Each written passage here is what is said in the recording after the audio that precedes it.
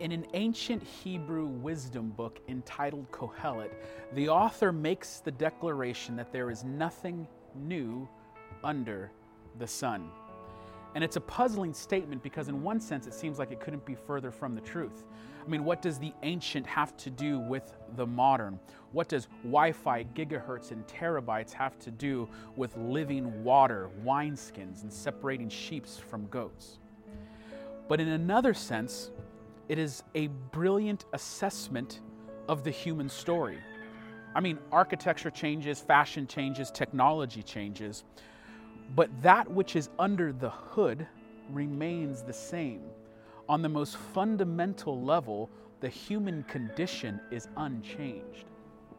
Human history is the story of us being at each other's throats. This earth can be one hostile and angry place. In the time of Jesus, there was much division, even among the same people group, yet all these rival factions hating and fighting with one another. You had the Pharisees, the Sadducees, the Essenes, and the Zealots, and they had an immense amount of animosity towards one another. But even that animosity was nothing like that which they felt to those on the outside world, to say someone like the Romans. Suffice to say, the world of Jesus was one that was divided, politically, culturally, and ethnically. It's in this sense that you could see that there's nothing new under the sun. We are just as divided as the world of Jesus. I mean, we are constantly at each other's throats. And even when there's nothing serious to fight over, we fight over nothing. I mean, just scroll through social media and find a thread where there's over 50 comments, and you can bet that somewhere along the line, an argument broke out.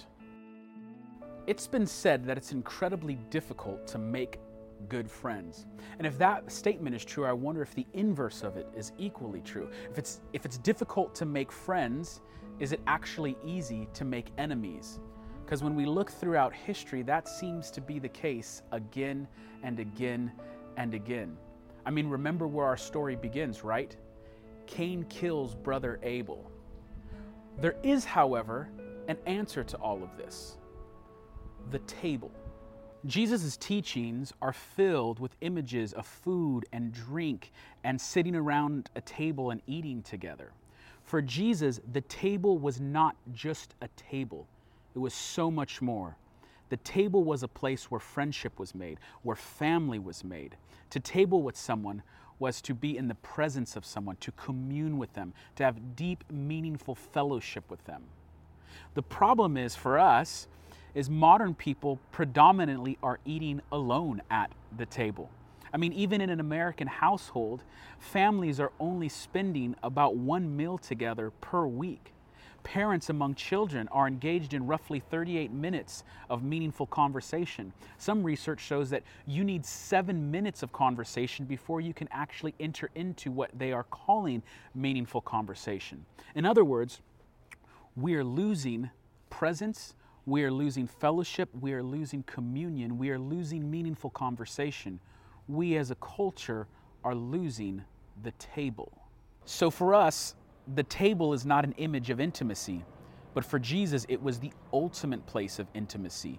It was the ultimate invitation into a new kind of life that he offered. To table with someone was to befriend them, and a respectable rabbi like Jesus would only invite the right type of people in that day. But the controversial and radical thing about Jesus is he gave out an open invitation to everyone. Luke 15 records this: "Now the tax collectors and sinners were all drawing near to him, and the Pharisees and the scribes grumbled, saying, 'This man receives sinners and eats with them.'" This man receives sinners and eats with them. Now there's an interesting thing going on in the text. The Greek word for receives here is proxdexamai, and it means to receive, but in it is this sense in which you are receiving something or someone that you're looking forward to. There's a built-in expectation. In other words, Jesus looks forward to eating with sinners. Now, can you remember when you were a child and you were looking forward to Christmas? You were waiting in expectation for your birthday party to begin, or maybe just waiting at home for a friend to come over. Jesus looks forward to eating with sinners. This is illustrated then by Jesus with the parable. What man of you, having 100 sheep, if he has lost one of them, does not leave the 99 in the open country and go after the other one that is lost until he finds it? And when he has found it, he lays it on his shoulders, rejoicing. And when he comes home, he calls together his friends and his neighbors, saying to them, "Rejoice with me, for I have found my sheep that was lost." Just so I tell you, there will be more joy in heaven over one sinner who repents than over the 99 righteous persons who need no repentance. To be invited to the table was to be invited into the family. And the radical, earth-shattering, history-altering claim of Christianity was that God, in and through the person of the Son Jesus, was throwing a banquet feast. And he was inviting people from every tribe, tongue, and the invitation goes out to everyone. And that's why the gospel is such good news. There is a problem, however. What happens when you invite people from all these diverse backgrounds and bring them to a table and expect them not only to get along, but to love each other and bear each other's burdens? So picture this. You're going to build a church from the ground up with people from incredibly different walks of life. People who are brand new Christians, but maybe just a few days before, hated each other. That type of thing was occurring in the first churches. We see an example of this in a place called Philippi in the book of Acts, chapter 16. We know from the text that there was at least someone there who was a former military sort of general who's now functioning as a jailer. We know that there was a wealthy Asian businesswoman, and there was also a newly freed from demonic possession young girl who also happened to be a slave. Now picture being, say, a conservative Jewish man who's a new follower of Jesus, and all of a sudden at church, a Roman soldier shows up. I mean, Roman soldiers are responsible for crucifying your people. The Romans lined the roads with your people's suffering. And what Christianity was attempting to do was say, now you're family. You are a blood-bought family. Whatever differences there were, you must learn not only to get along, you must learn to love each other. It's crazy, right? But that's exactly what the gospel is all about. Jesus drawing people from every tribe, tongue, and nation and inviting them and bringing them to his table. Now, getting people to get along at that level is incredibly difficult because remember, there's nothing new under the sun. It was difficult yesterday and it's difficult today. The default operating system of human beings is not to make friends with people. We make enemies with people. This was so difficult that even the apostles had a hard time doing this. Jesus tells one of his apostles by the name of Peter to break bread, to share a table with a man named Cornelius. Cornelius was a Gentile who ate unclean food. So in other words, God was telling Peter, now go befriend and share the table with someone who is considered unclean and who eats unclean food. In order to properly motivate Peter to do this, he has to give him a supernatural dream. Now, even after all of that, Peter still has a hard time doing this. So much so that a different apostle by the name of Paul has to rebuke Peter for not sharing a table with a Gentile. Galatians chapter 2, verse 11 says this, "But when Cephas came to Antioch, I opposed him to his face because he stood condemned. For before certain men came from James, he was eating with the Gentiles. But when they drew back and separated himself, fearing the circumcision party, and the rest of the Jews acted hypocritically along with him, so that even Barnabas was led astray by their hypocrisy. But when I saw that their conduct was not in step with the truth of the gospel, I said to Cephas before them all, if you, though a Jew, live like a Gentile and not like a Jew, how can you force a Gentile to live like Jews?" Now that's an incredibly complicated section of Scripture, but essentially what's going on is this. Peter, through the gospel, had learned to break bread and share the table with Gentiles, people who were not like him.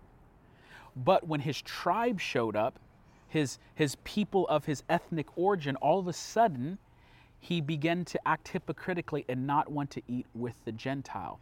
So Paul has to rebuke him. And what's interesting, what Paul does is he says, you are acting in a way that's not in step with the truth of the gospel. In other words, Paul makes the table a gospel issue. The table means presence. The table means communion. The table means acceptance. And this is the scandalous and controversial claim the modern world doesn't want to hear. When the Bible says Jesus eats with sinners, it means he eats with you and me. We were the ones who were unworthy, undeserving, unfit. But yet the King dies on a Roman cross in order that we might be adopted into his royal family, which should inspire us to do two things. First, it should make us never look down upon anybody because we recognize we were unfit, we were undeserving, we were unworthy, but yet we were brought in. And two, and maybe most importantly, it should inspire us to invite others to the table because the King saw fit to save us a seat at his royal table, and the invitations have gone out. The question is, who needs to hear of these invitations? Who do you know in your life right now that needs to hear of the banqueting table that the King himself has prepared? Maybe now more than ever, the church needs to demonstrate and put on full display to the world what unity looks like, what harmony looks like, what reconciliation before God looks like, and what reconciliation to one another looks like. We demonstrate to the world what a family that's been blood-bought and composed of people from every tribe, tongue, and nation looks like. Finally, concerning the table, before Jesus headed to the cross, he gave us one last activity. It was an activity that we were to do regularly and rhythmically, and it was to remind us of his sacrifice and also encourage us to pledge our allegiance until he returns. Now, any idea about what type of activity our Savior would give us? He gives us a meal at a table. In 1 Corinthians chapter 11, it tells us that on the night the Lord Jesus was betrayed, he took bread, and when he had given thanks, he broke it and said, "This is my body. Do this in remembrance of me." Let's take the bread.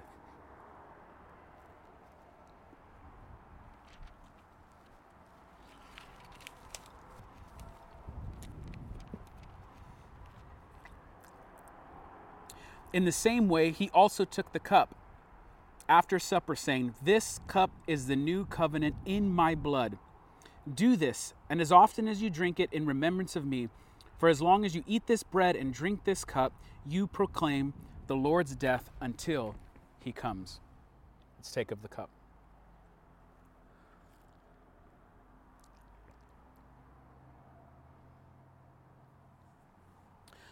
So, Father, we give you thanks for the table, for the bread and for the cup, your body and your blood.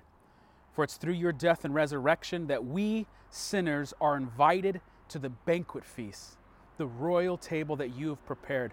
Lord, we thank you that you saved a seat for us. We give you thanks this day.